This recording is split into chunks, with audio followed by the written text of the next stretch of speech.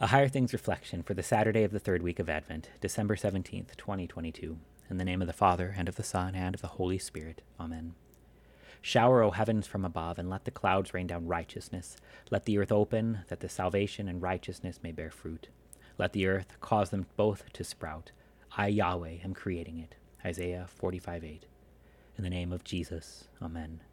There was a day a long time ago when your pastor and I, the writer of this reflection, learned Hebrew. Your pastor and I also learned church history. Both are very important for preaching, teaching, and writing devotions. But what about you? All this talk about the heavens raining down righteousness coming down, salvation and righteousness bearing fruit, and so on and so forth. What does it mean? Jerome, one of the church fathers, wrote a long time ago that the introit for the fourth Sunday of Advent, Isaiah 45:8, was better translated as, "Let the earth open up and bring forth a Savior."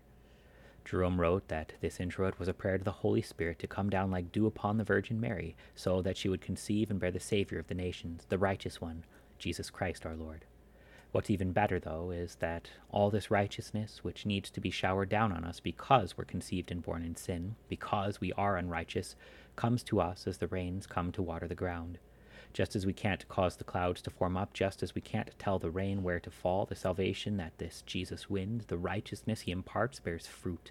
God gives growth. God gives comfort. God sends the abundant rains of his own Son, Jesus Christ our Lord, to be poured out abundantly here in his creation for his people, for you and me.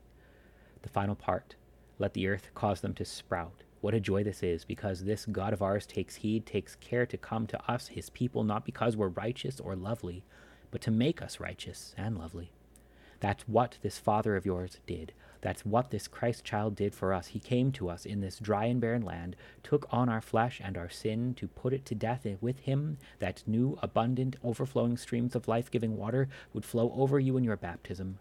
I, Yahweh, am creating it. He's done it for you. In the name of Jesus. Amen. O come, Emmanuel, and ransom captive Israel, that mourns in lowly exile here, until the Son of God appear. Rejoice, rejoice, Emmanuel shall come to thee, O Israel. O come, Emmanuel, the first stanza.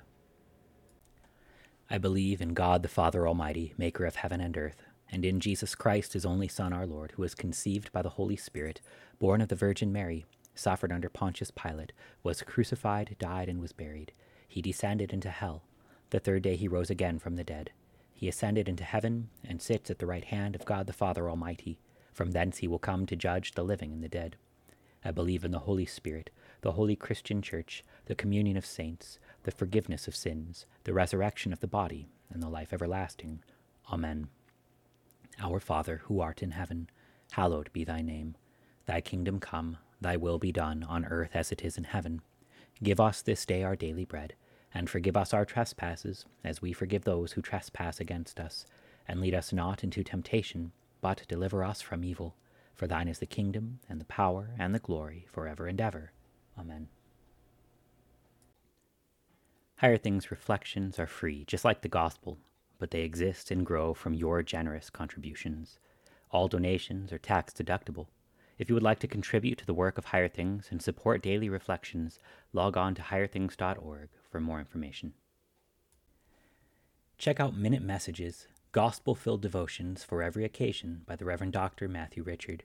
Hear what Reverend Harrison Goodman, pastor and content executive at Higher Things, has to say.